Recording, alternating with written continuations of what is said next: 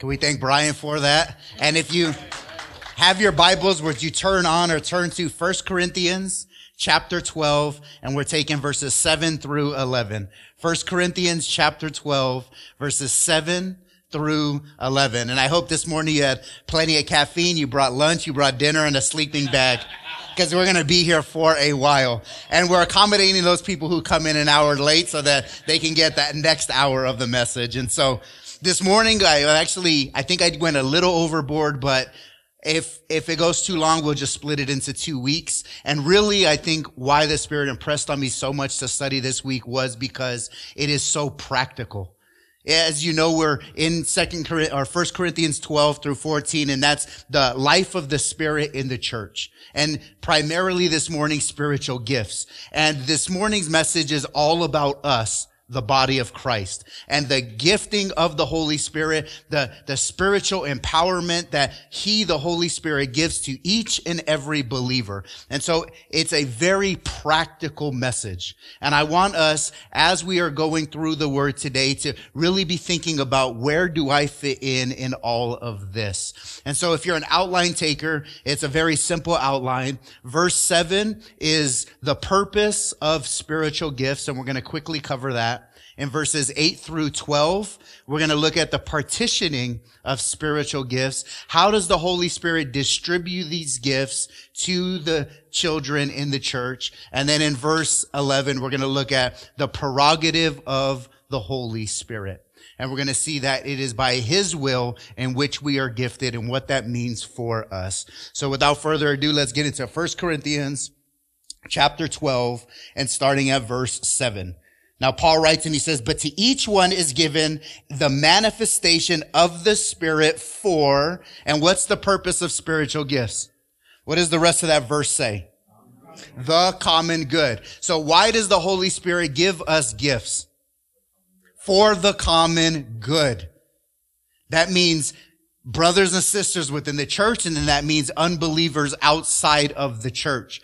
God, the Holy Spirit, equips you and I for the common good. Now, pray tell, how does that actually express itself in real practical life? How does the common good actually work itself out? Through us doing what? Reaching out. How does the good work, or the common good, darn, I just gave the answers out. How does the good, common good work itself out through the life of the church? Through good works. Does that make sense? As we do good works, common good is then being distributed or spread out. Look at that word manifestation in verse 7. And that's the Greek word to disclose. Now, what does the word disclose mean? Like, let's say a public company on Wall Street discloses their earnings report. What does that disclosure entail? Share the information. And specifically, it's private information that has been made public. So the manifestation of the Spirit for good works, or good, the common good, is the good works working out publicly in the life of the believer. That's the manifestation of the Spirit. Jesus put it this way: "Let your light so shine before men that they see your good works and glorify your Father in heaven." How does your light shine? Through good works. And that is the common good for all people, both in the church and outside of the church. Last week we talked about the parable of the talents. You remember that? The master, who is Jesus, gives talents to his servants, his slaves, and then he goes on a long journey. And what does he expect of his servants? To take those talents and do what?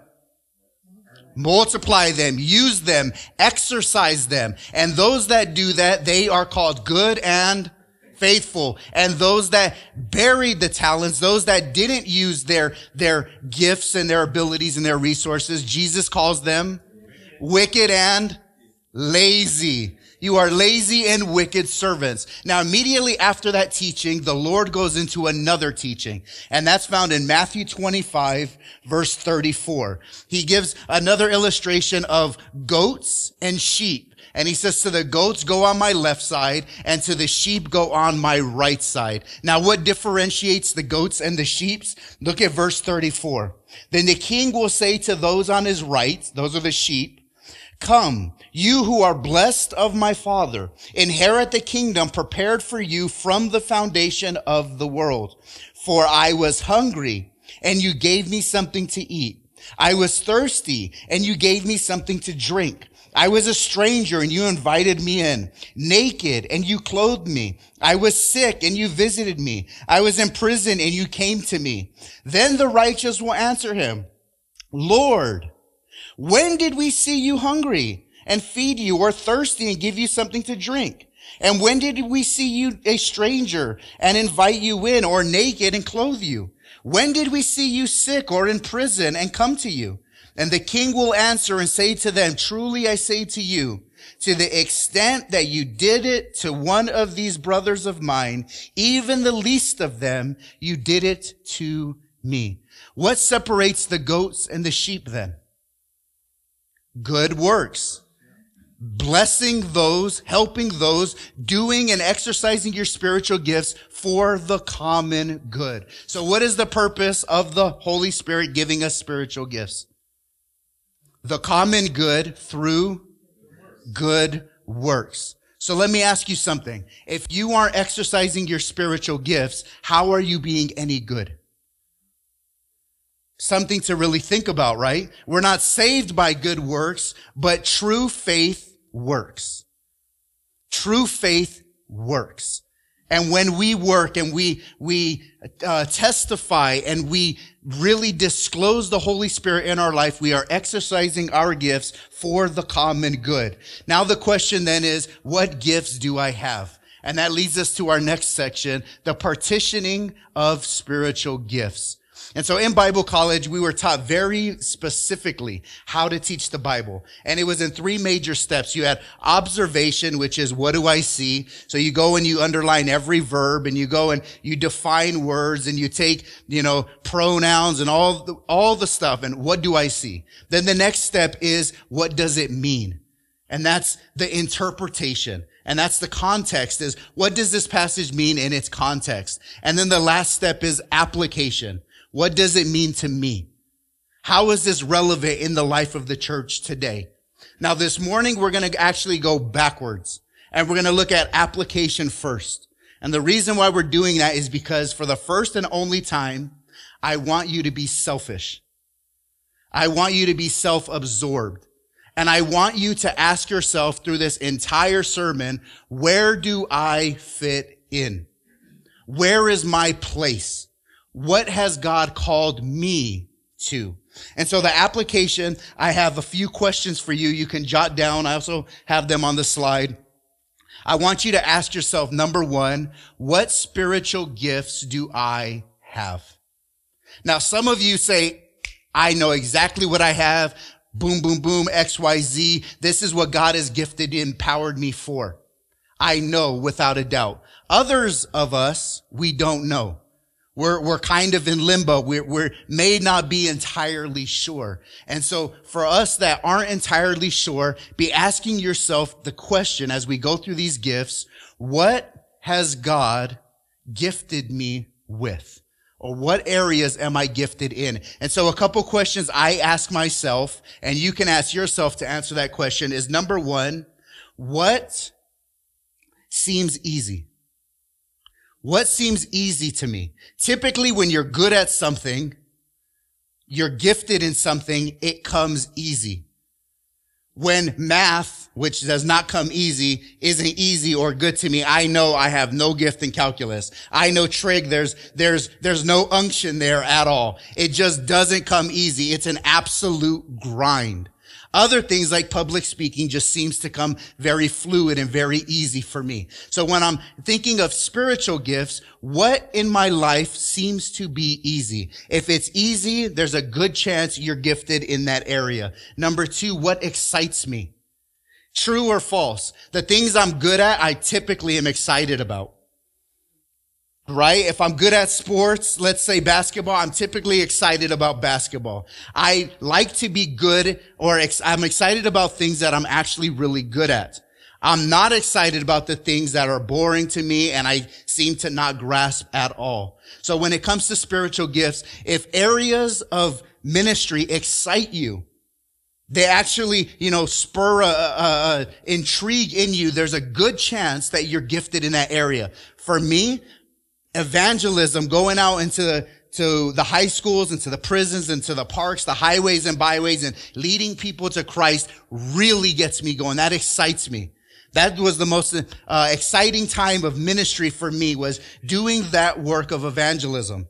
That is an exciting thing. And because of that, I believe God has gifted me in certain areas. So what seems easy to you? What excites you? And then here's another one to answer the question, what gifts do I have? What have other people said about you?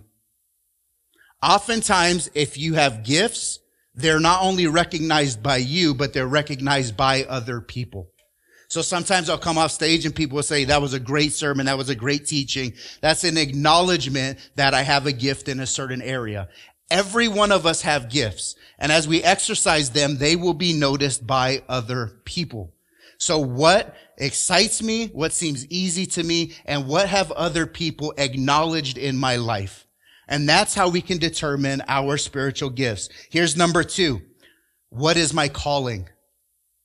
Now that I know my gift, ask yourself this morning, what is my calling? How do I get plugged in?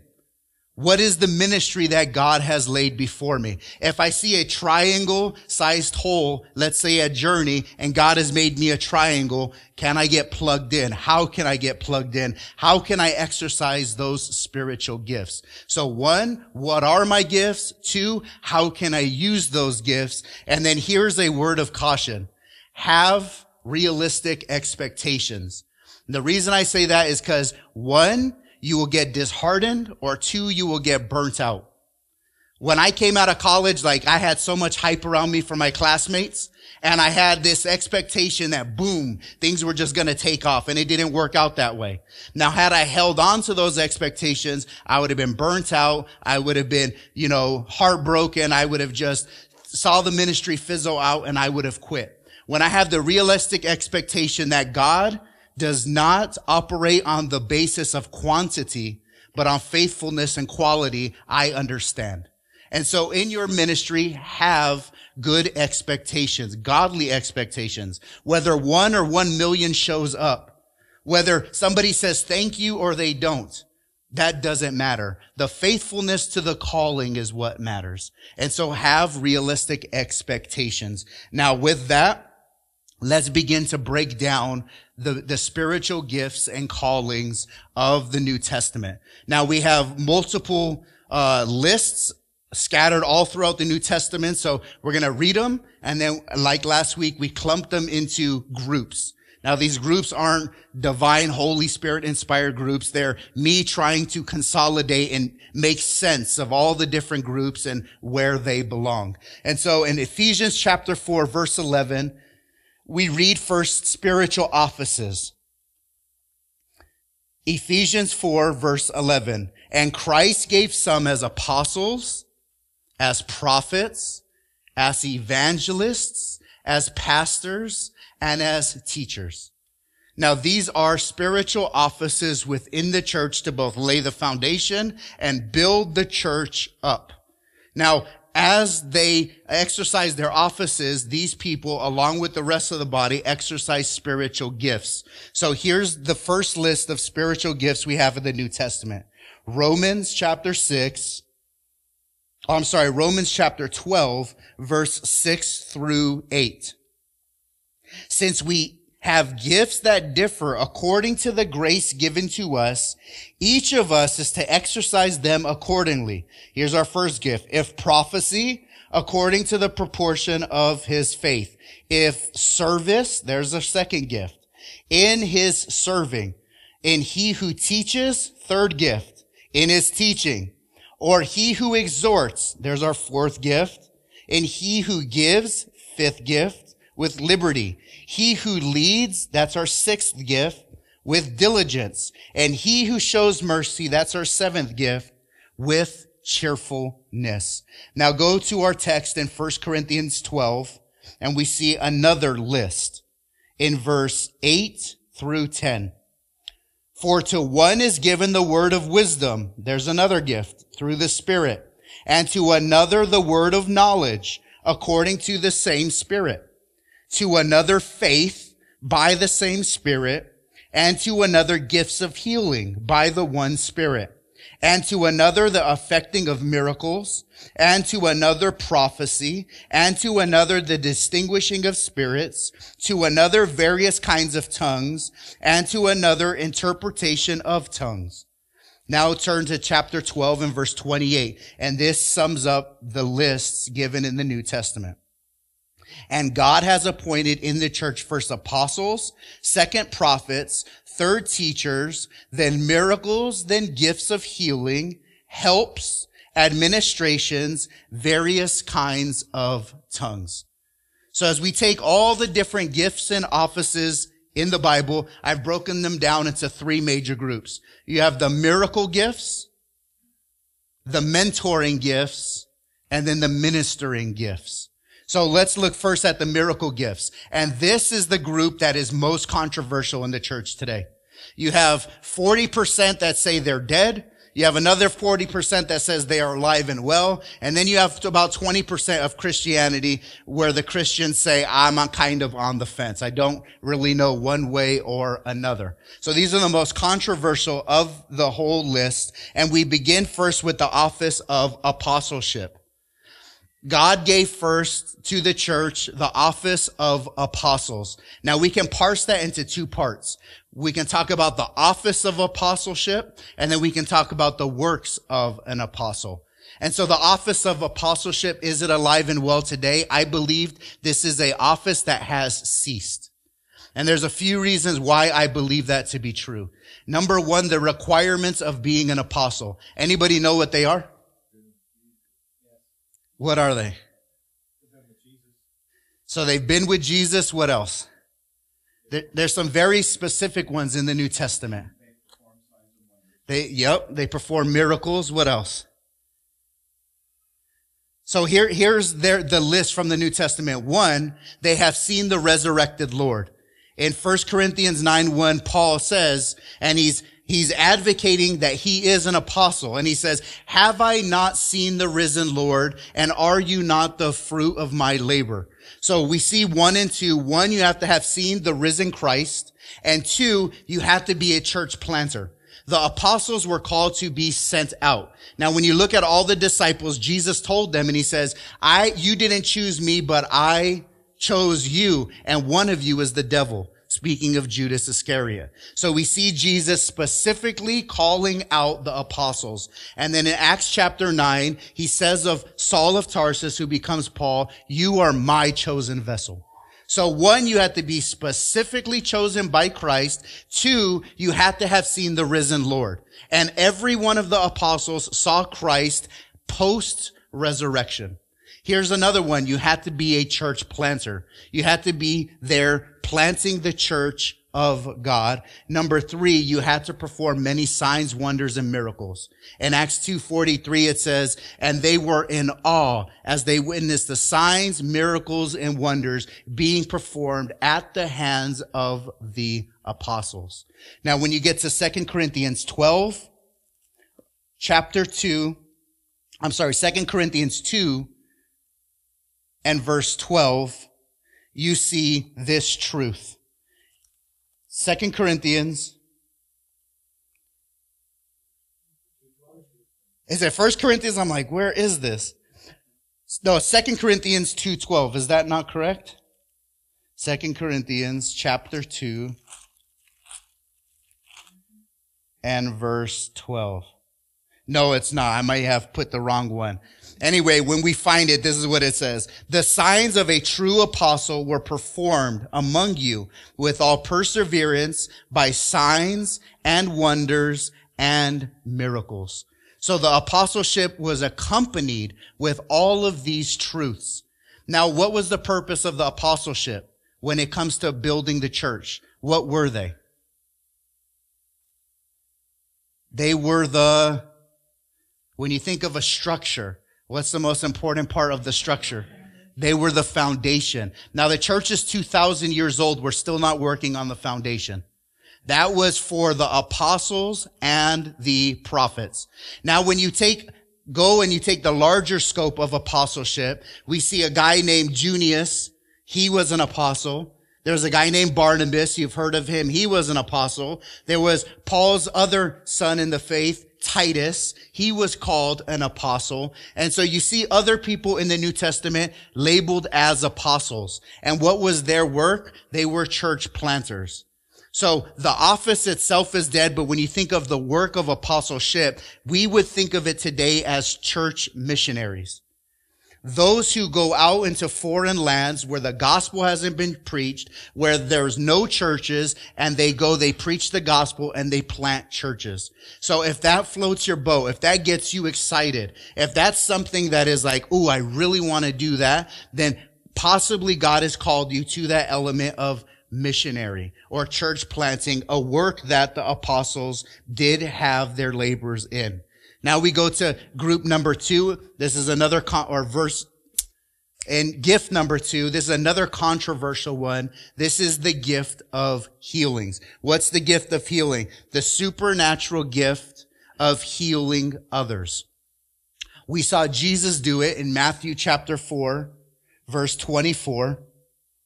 In Matthew 4, verse 24, the news about him spread throughout all Syria, and they brought to him all who were ill, those suffering with various diseases, pains, demoniacs, epileptics, paralytics, and he healed them. In Acts 15, Peter's shadow would pass by somebody who was sick, and they would be healed. The gift of healing is a supernatural, instantaneous work of the Spirit. So if you have a headache and I pray over you and 2 hours later it goes away, that is not the gift of healing. If you are paralyzed and I pray over you and you get back surgery and you can walk again, that's not the gift of healing. The gift of healing is an instantaneous, supernatural act that restores the person back to full health. Luke, who is a doctor, would describe this gift, and he would talk about the paralytic man whose bones were bowed and deformed, and how Christ would heal him, and he was back to his right self. That's the gift of healing. It is a supernatural work of the Spirit.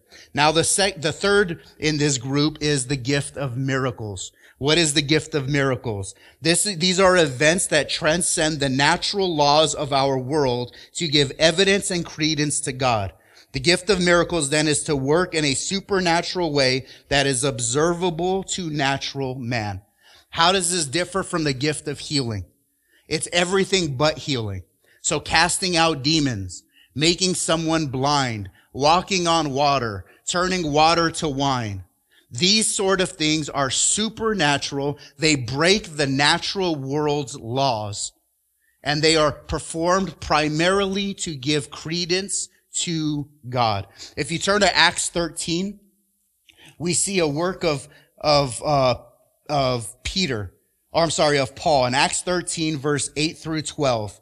And here's a man, and it says, but Elymas, the magician, for so his name is translating, was opposing them, seeking to turn the proconsul away from the faith. But Saul, who is also known as Paul, filled with the Holy Spirit, fixed his gaze on him and said, you who are full of all deceit and fraud, you son of the devil, you enemy of all righteousness, will you not cease to make crooked the straight ways of the Lord?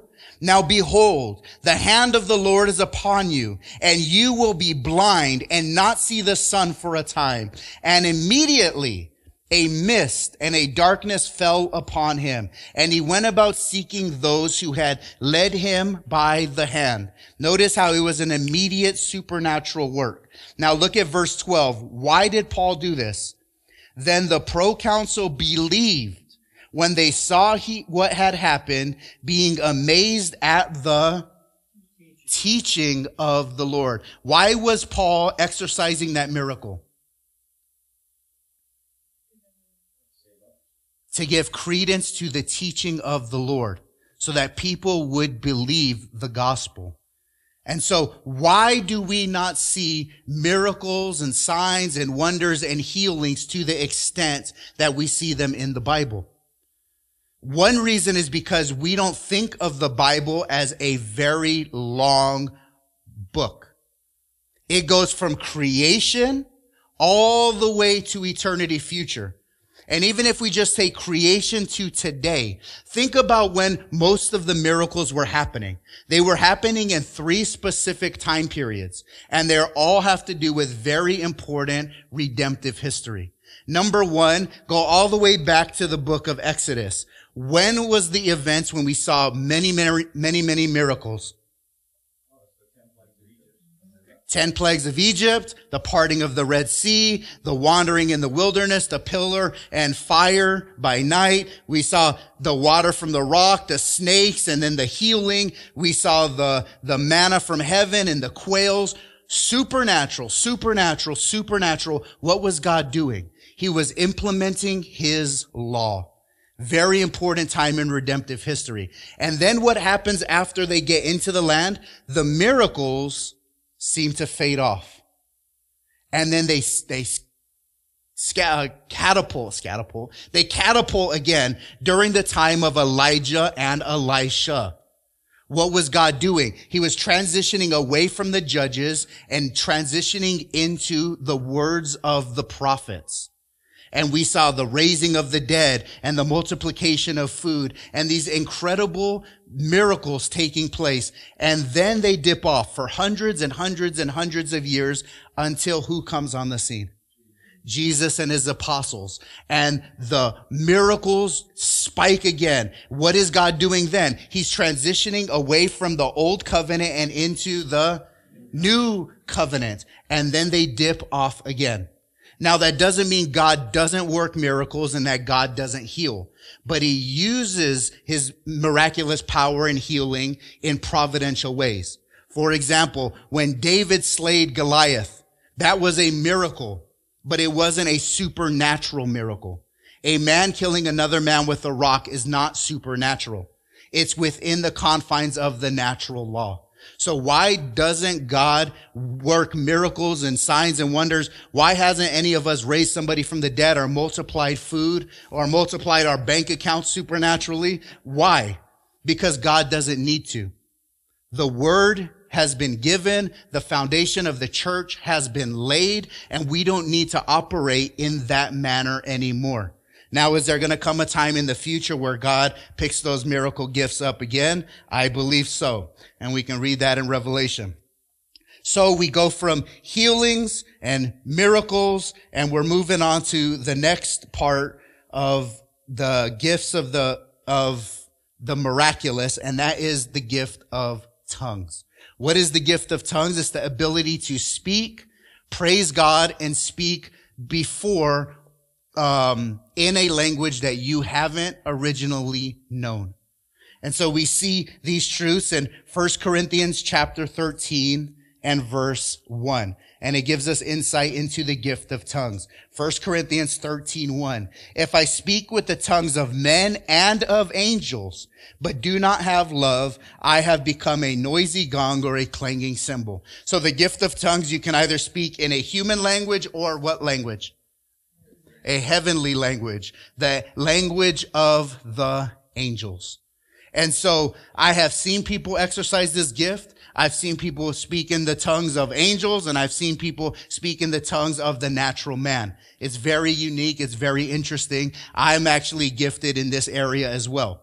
And so it can be exercised, and I've seen it exercised. I've heard stories of people speaking in tongues and telling others to not get an abortion. And they don't know the language that they were speaking, but the other person on the receiving end did. And so we've seen, and there's multiple accounts of people speaking and exercising this gift of tongues. And we see it first in the New Testament. Anybody know where? Acts. Yep. Nope. There, Acts chapter 2. The Holy Spirit came down, and what was the manifestation or the disclosure of the Spirit? What gift did they exercise? The speaking of tongues. So if you go to Acts chapter 2, starting at verse 1. When the day of Pentecost had come, they were all together in one place, and suddenly there came from heaven a noise like a violent rushing wind, and it filled the whole house where they were sitting. And there appeared to them tongues as of fire, distributing themselves, and they rested on each one of them. And they were all filled with the Holy Spirit, and began to speak with other tongues as the Spirit was giving them utterance. Now there were Jews living in Jerusalem, devout men from every nation under heaven. And when this sound occurred, the crowd came together and were bewildered because each one of them was hearing them speak in his own language. And they were amazed and astonished, saying, why are not all these who are speaking Galileans? And how is it that each hear them in our own language to which we were born? Parthians and Medes, Elamites and residents of Mesopotamia, Judea and Cappadocia, Pontus and Asia, Phrygia and Pamphylia, Egypt, the districts of Libya around Cyrene, visitors of Rome, both Jews and proselytes, Cretians and Arabs, we hear them in their own tongues, speaking the mighty deeds of God. And they all continued with amazement and great perplexity, saying to one another, what does it mean? But look at verse 13. But others were mocking, saying they are full of sweet wine. And this I've seen is a very divisive gift. Because on one end you have people who overuse the gift, and you have people on the other end saying, these sound like babbling fools. They sound like drunkards. And it's a shame that the Pentecostal church and the charismatic movement have went on record and said, if you don't speak in tongues, then you aren't saved. If you don't express the manifestation of speaking in tongues, then you're not really sealed by the Holy Spirit, which is a shame, because the proof of the Spirit in your life is holiness and obedience, not necessarily speaking in a tongue, which is a graced gift that the Holy Spirit distributes as he wills. Now, it's interesting because the gift of tongues is actually proof to unbelievers. In 1 Corinthians 14:22, it says, tongues are a sign to unbelievers. However, when speaking in tongues, there must be an interpreter present and no more than 2 or 3. Which leads us to our next gift in this miraculous group, and that's the interpretation of tongues. We see it in 1 Corinthians 12:9, verse 28, and verse 30. What is the gift of interpretation of tongues? This is being able to hear a foreign tongue and be the mediator and translate. So it might be the tongue of angels and it might be a human tongue. This is the ability to translate those tongues. Now, why do you think interpretation of tongues is better than speaking in tongues? Anybody know? It validates it to whom? To the church, right? When I speak in tongues, I have this amazing peace and this joy when I'm done. Almost like when the giver gives, they have this self-satisfaction. When the servant serves, they have this self-satisfaction. When I speak in tongues, I just have this satisfaction in my soul, but it has no edification. Meaning there's no building up. I have no idea what I said. But if there was an interpreter who then translates into English, then it now builds up and it's understandable to all. And so in 1 Corinthians 14:5, Paul writes, now I wish that you all spoke in tongues, but even more that you would prophesy. And greater is the one who prophesies than the one who speaks in tongues, unless he interprets, so that the church may receive edification. So when we speak in tongues, it should be in groups of 2 or 3 and no more speaking, and there has to be an interpreter or else there's no edification. In some churches, they have people just rambling on and they look like psychos. They look like they've been drunk with sweet wine. There's no interpretation and there's no building up of the body at all.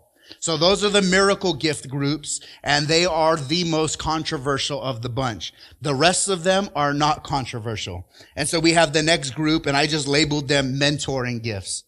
Every gift in some sense is a mentoring gift to one extent or another. But just for us to kind of file in our mind, we have mentoring gifts. And this is in our text in 1 Corinthians 12:8. And it's the gift of the words of wisdom. What is the words of wisdom? It is the ability to speak wisdom into the life of other people for their life events.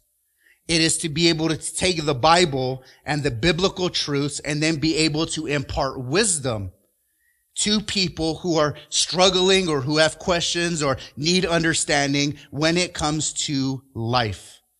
If you've heard or seen or talked to people where you just download all your problems onto them and then they're saying, well, the Bible says this, the Bible says this, the Bible says this, and then they give you advice. And that advice is golden. They probably have the words of wisdom. Now, this is not a revelatory gift, meaning the charismatic church, they have taken the words of wisdom and they say, thus says the Lord, or God says, or God told me to tell you, and then they begin to ramble on. That is not the words of wisdom. Why? Because the Bible tells us the Bible is sufficient. There is no more need for revelatory truth. Everything here is what we need. The words of wisdom is taking this truth and then being able to apply it in a wise and practical way. Now we go to the next gift. Also, how does this apply to me? If you have a history of people saying you are so wise, if you have a history of people saying, man, you really know how to take the Bible and make it relevant to my life, or you've really given me advice on how to deal with the struggles of life. If you've had people tell you that in the past, there's a good chance that you may have that gift. Now we have the words of the words of knowledge. Anybody know what the words of knowledge is? Oh, I think I have it up there, don't I? Darn, never mind. It's to take the meat and the real deep things of the word and understand them and then be able to communicate them in an understandable way.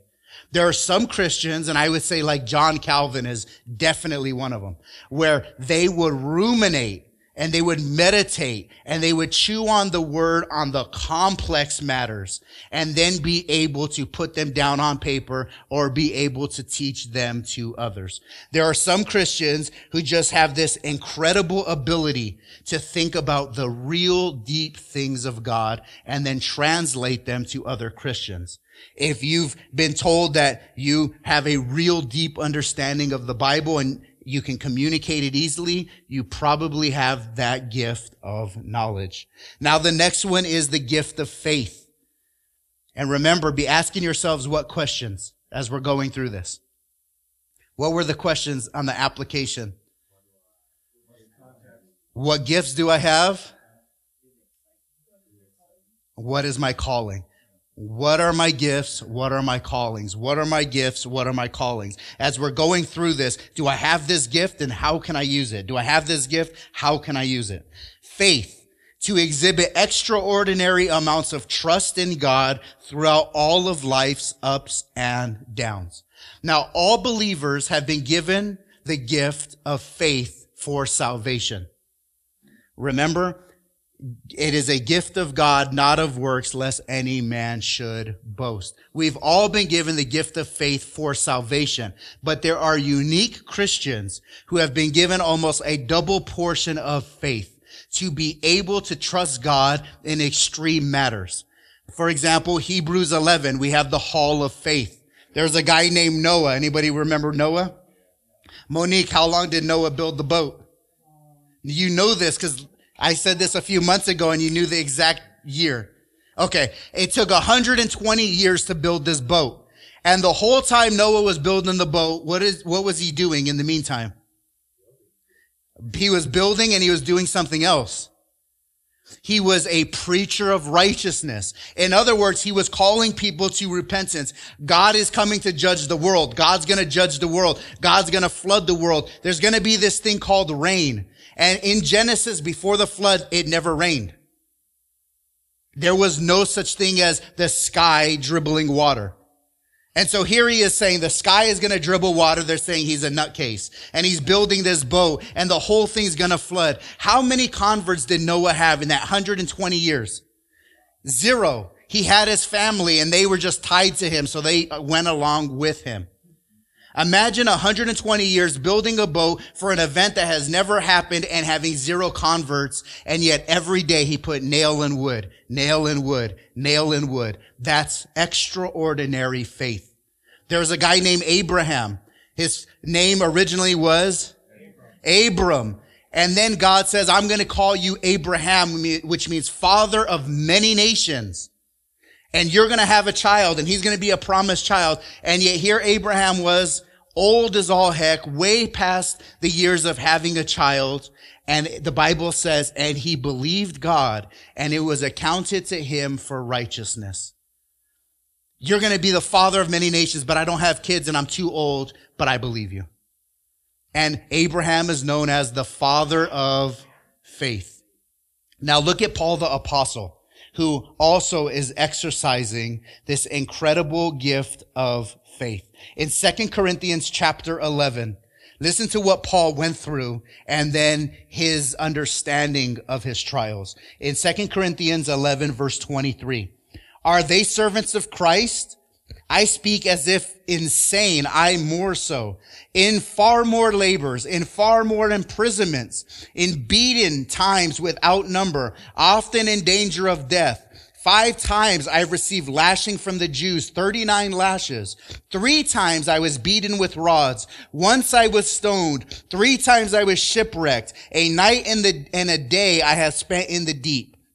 I have been on frequent journeys, in dangers from rivers, dangers from robbers, dangers from my countrymen, dangers from the Gentiles, dangers in the city, dangers in the wilderness, dangers in the sea, dangers amongst false brethren. I have been in labor and hardship through many sleepless nights, in hunger and in thirst, often without food, in cold and exposure. Apart from such external things, there is a daily pressure on me of concern for all the churches. Then you get to chapter 12, and he had a thorn in the flesh, which was what?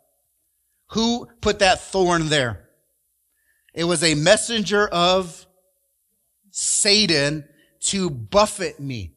He had all these things going on, and then he had this thorn in the flesh, a messenger from Satan, this demon that was bothering Paul and tormenting Paul. And this is his conclusion in chapter 12, verse 10.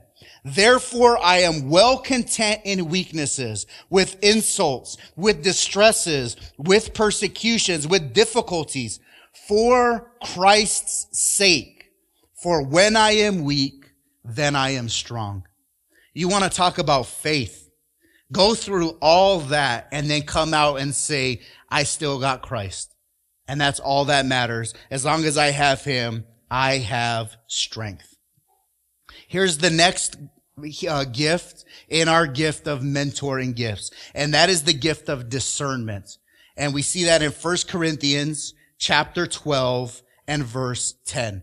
Now, the gift of discernment is the ability to differentiate between God's truth and heretical teaching or false teaching. These people have an incredible gift to understand the Bible and then to hear a message or hear teachings and then be able to decipher, is this true or is this false? Now, everybody is called to be diligent when it comes to understanding the spirits. All of us are called to discernment. Remember the Bereans? They tested the scriptures to see if what was Paul was saying was true. Now in 1 John chapter 4 verse 1, Beloved, do not believe every spirit, but test the spirits to see whether they are from God, because many false prophets have gone out into this world.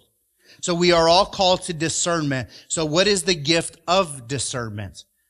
It is that gift of testing the spirits elevated. They are like the Gandalfs of the church. You shall not pass. They're the gatekeepers. They are the ones that say, no, no, no, red flag. This person, this teacher is not speaking the truth.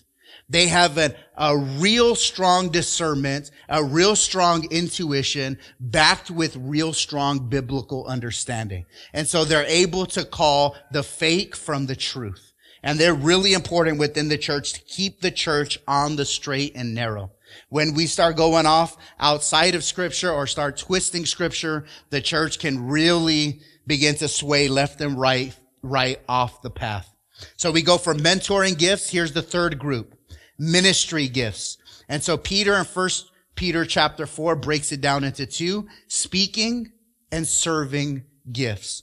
So the first speaking gift we have in the ministry gifts is the gift of evangelism. Now there's 3 times in the Bible, the Bible uses the word evangelist. The first is in Ephesians 4:11. And God and Christ gave to the church first apostles and prophets and evangelists and pastors and teachers. The second one is in Acts 21:8. On the next day we left and came to Caesarea, and entering the house of Philip the evangelist, who was one of the 7, we stayed with him. And in 2 Timothy 4:5, Paul is writing to Timothy saying, but you be sober in all things and do hardship, do the work of an evangelist, fulfill your ministry. Those are the only 3 times it's used in the New Testament. Now, are we all called to evangelism? Yes. Go out into all the world and make disciples. That's the process of evangelism. But we're not all called to be evangelists. The office of an evangelist are those who go out and have a knack for leading people to the Lord. It can be a one-on-one, or it can be like Billy Graham, where he speaks before hundreds of thousands. And in Korea, he spoke to 1 million people in one live event. The greatest evangelistic move in human history as far as numbers are concerned. So you can be a Billy Graham, and that's on the extreme side of evangelism, or you can be an evangelist and you're ministering to 1 to 2 to 5 unbelievers. The evangelist is the one who spreads the good news and calls people to repentance. Now, why that's a unique office is because it takes unction. A pastor, the audience is primarily made up of Christians. An evangelist, the audience is primarily made up of non-Christians, unbelievers. And so as you can see, the evangelist can go before a very hostile work environment. But they are called to preach the gospel and bring people to the Lord. The next group that we have is the office and the gift of prophecy. Now there's an office of the prophet, and then there's a gift of prophecy. And just because you exercise the gift of prophecy doesn't make you a prophet. Now the prophet, does that office exist today? I would argue no. And this is why. In Ephesians chapter 2, verse 19 through 22. So then you are no longer strangers and aliens, but you are fellow citizens with the saints and are of God's household, having been built on the foundation of the apostles and prophets, Christ Jesus himself being the cornerstone. What was the office of the prophet and the apostle to do? Build the foundation of the church. You see, before the Bible was written, the apostles and the prophets spoke on behalf of the Holy Spirit to give divine revelation. When the Bible was completed and scripture was sufficient, there's no need for that. And we see this transition happening, and it's very fascinating. We see the transitioning happening in 2 Peter 1. So if you haven't been turning, I do suggest you turn to this part. And this will show you that the office of the prophet has been transitioned into the office of teaching within the church. 2 Peter 1, verse 16 through 21. For we did not follow cleverly devised tales when we made known to you the power and the coming of our Lord Jesus Christ, but we were eyewitnesses of his majesty. For when he received honor and glory from God the Father, such an utterance as this was made to him by the majestic glory, "This is my beloved Son, in whom I am well pleased." And we ourselves heard this utterance made from heaven when we were with him on the holy mountain. What was the holy mountain event he's talking about? Nope. The Mount of, it starts with a T. Transfiguration. You remember Peter and his brother and Jesus, they go up to this mountain and Jesus glorifies before them. And then God the Father, just like at baptism, said, "This is my Son in whom I am well pleased." Who else was on that mountain? Elijah, which represents, and Moses, which represents the law. Remember how we talked about miracles, signs, wonders, and healings happened at very specific moments of redemptive history. There on the transfiguration, you had Moses, the law, Elijah, the prophets, Christ and his apostles, the new covenant. And so he's saying, you can trust our word because we were eyewitnesses to this glory. And then in verse 19, so we have the prophetic word made more sure, to which you do well to pay attention as to a lamp shining in a dark place until the day dawns and the morning star arises in your hearts. But know this first of all, that no prophecy of scripture is a matter of one's interpretation. For no prophecy was ever made by an act of human will, but men moved by the Holy Spirit spoke from God. Now, chapter 2, verse 1, super important. And I want you to look at that transition from prophets to teachers. But false prophets also arose among the people. Now, the word among in Greek is past tense. He's saying back in the old covenant, back in the days, false prophets arose. Now look what he says. Just as there will also be false teachers among you. And is that past, present, or future? Future tense. He's saying in the past there were false prophets. In the future, there will be false teachers. And that's the transitioning from the office of the prophet to the office of teacher. Now, does the gift of prophecy still hold today? Yes. But because you prophesy doesn't make you a prophet. They were for building the foundation of the church. So what is prophecy? It's not foretelling, meaning I'm telling you the future. It's foretelling. I'm telling you the Bible. Now, where the gift of prophecy differs from teaching is it's more like preaching. And the person who exercised the gift of prophecy is revealed by the Holy Spirit intimate things about people's hearts. And look at chapter 14, verse 24 and 25, and Paul talks about this. 1 Corinthians chapter 14, verse 24 and 25. But if all prophesy, and an unbeliever or an ungifted man enters, he is convicted by all. He is called to account by all. Look at verse 25. The secrets of his heart are disclosed. What is the word disclosed? To make something private?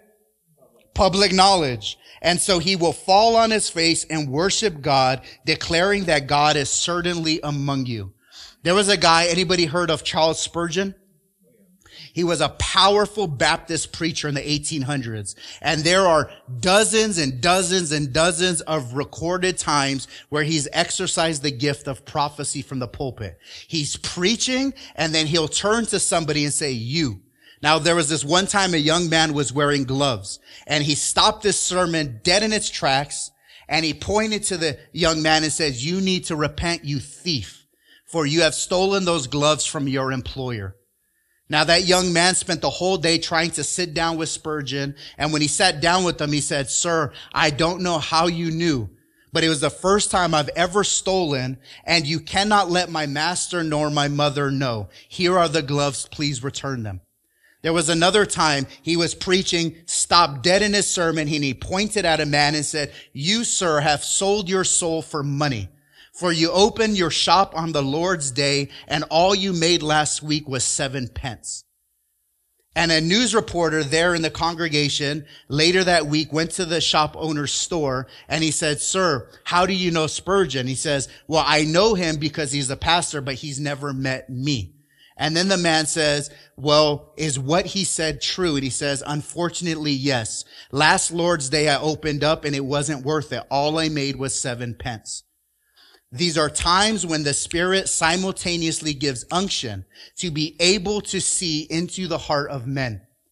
There has been times at this church, I remember talking to a gentleman outside. I was walking with him and out of nowhere, my mouth says, "Are you done watching porn and smoking weed? When are you going to turn and repent from that?" Had no idea. And the man's jaw dropped to the floor. These are times when the Spirit gives special unction to be able to see into the hearts of men. And it's primarily happening from the pulpit in the times of preaching. Now we go to the next gift, and we see this is the office of teaching. Now we know teaching well. What is teaching? It means the Greek word to didact. So dia, the preposition dia, means thorough or straight through. So a diameter or a diameter, what is that not geography? Geometry. You see how good I am at math? What is a diameter in geometry? It's a line that goes straight through. Didactic teaching is thorough teaching that goes straight through. It is from A to Z, line upon line, precept upon precept. That's the gift of the teacher.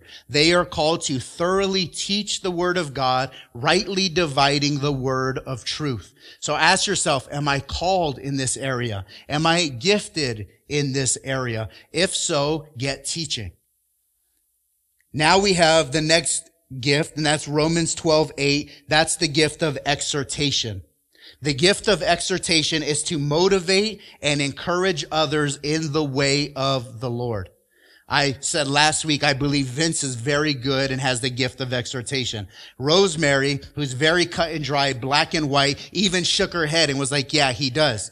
So that just affirmed what I said was absolutely true.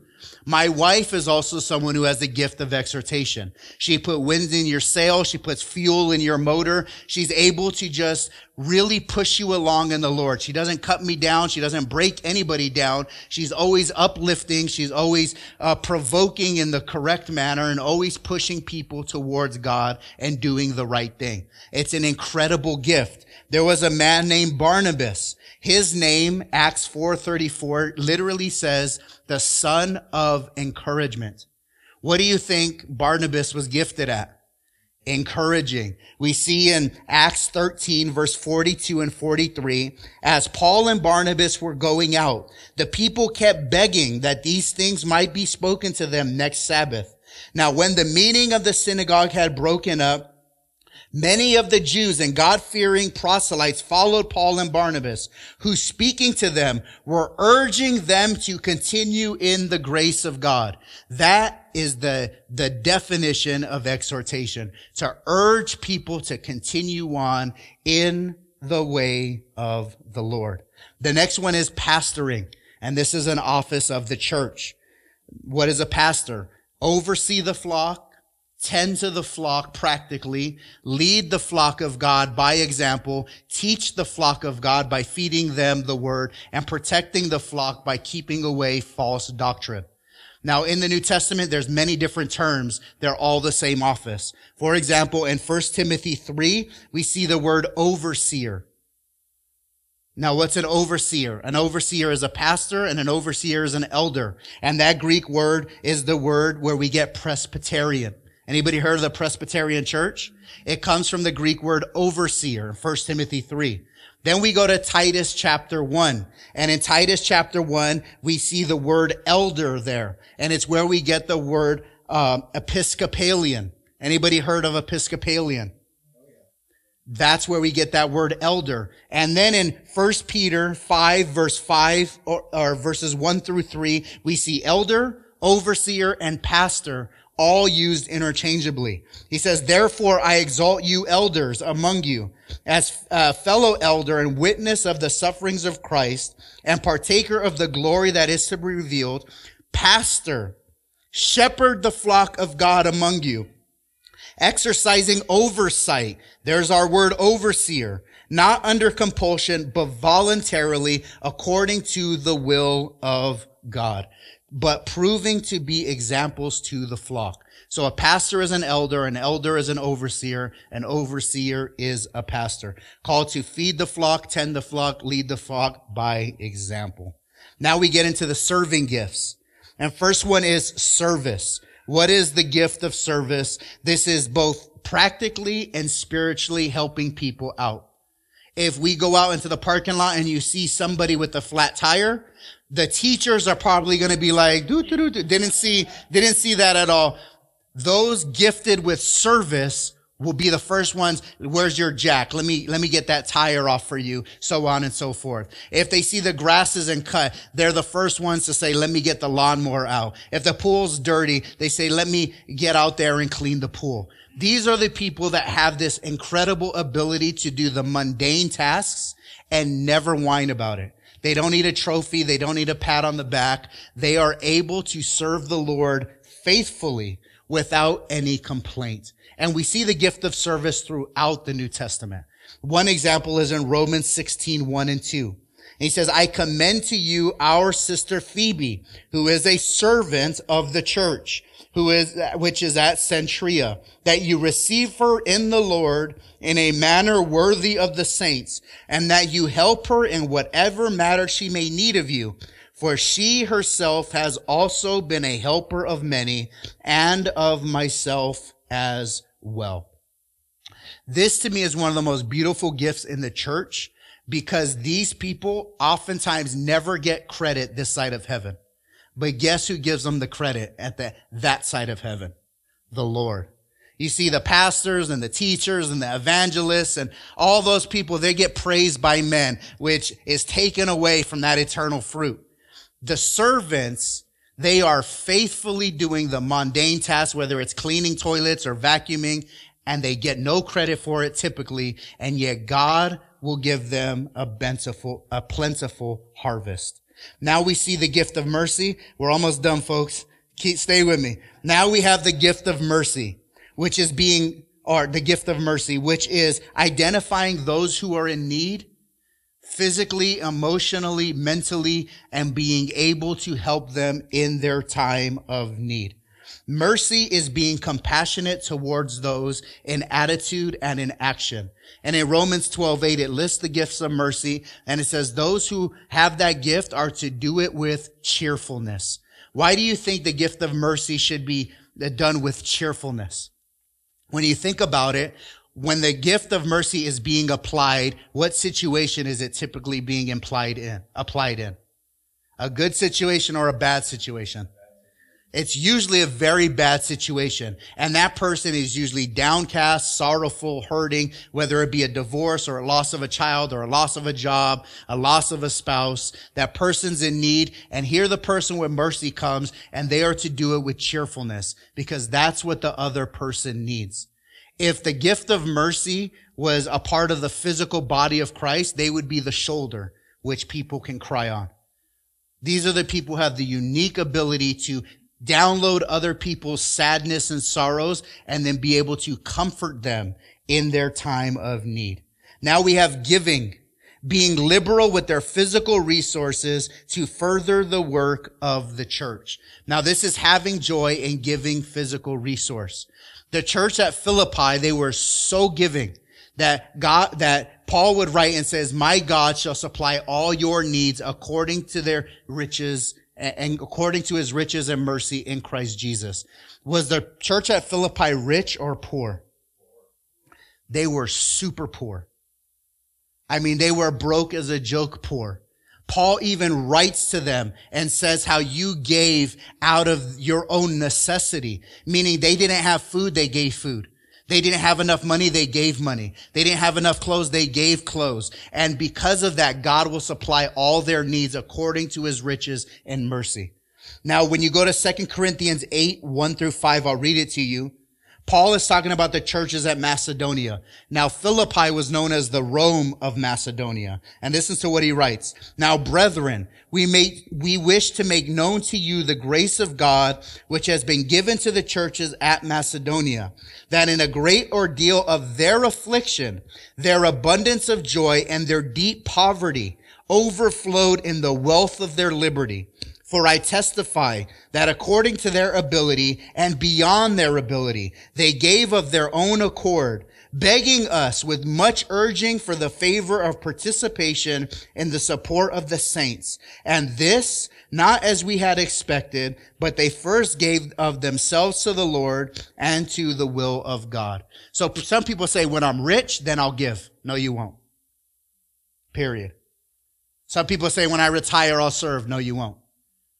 You are what you are right now. And the gift of giving is to be able to give no matter your financial situation. And you do it with joy. You do it hilariously. You do it with a cheerful heart.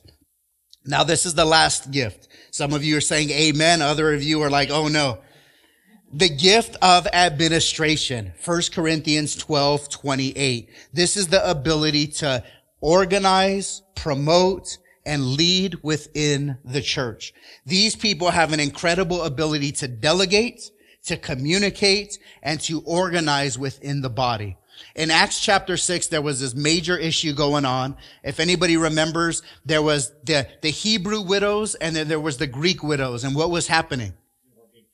They were not being treated equally. And so there was dissension within the church. And they were going to the apostles. It's not fair. It's not fair. And the apostles said this, we're not going to neglect the word of God to serve tables.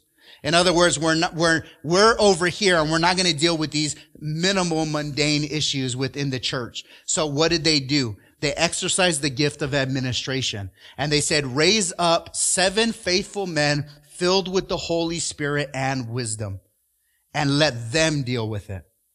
And that is the exercise of administration, to be able to delegate, to be able to lead, to be able to organize the church so that the players can stay in their rightful positions.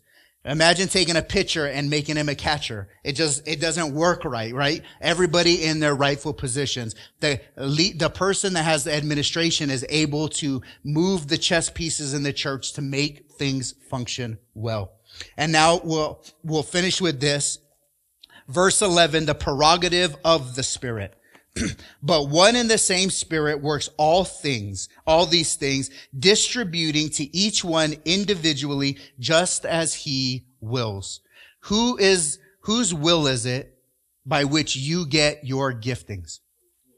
The Holy Spirit, which leads to 2 thoughts. One, if you have an amazing gift and you have an amazing calling and people are pumping you up, there's no room to boast, because who gave it to you? The Holy Spirit. You have no room to boast. On the flip side, if you say, my calling's so small, my gifts seem so insignificant, you matter, because who gave you that gift and those calling? The Holy Spirit. And you matter enough to him to equip you for the work of ministry. So whether big, medium, or small, it doesn't matter. The source and the calling is all from the same person. And we are called to exercise those gifts accordingly. Amen? Amen. So as we went through those, hopefully you were thinking to yourself, what is my calling? What are my gifts? And where can I get plugged in? Now, if you have any questions, if you have any concerns, come up to me. If you say, look, I believe I'm gifted in this area, where do I fit? We'll get you plugged away, whether it's in this body or some ministry outside the walls. The onus now is on you. What is your calling? What are your gifts? Amen? All right, let's pray and we'll get into communion. Father, we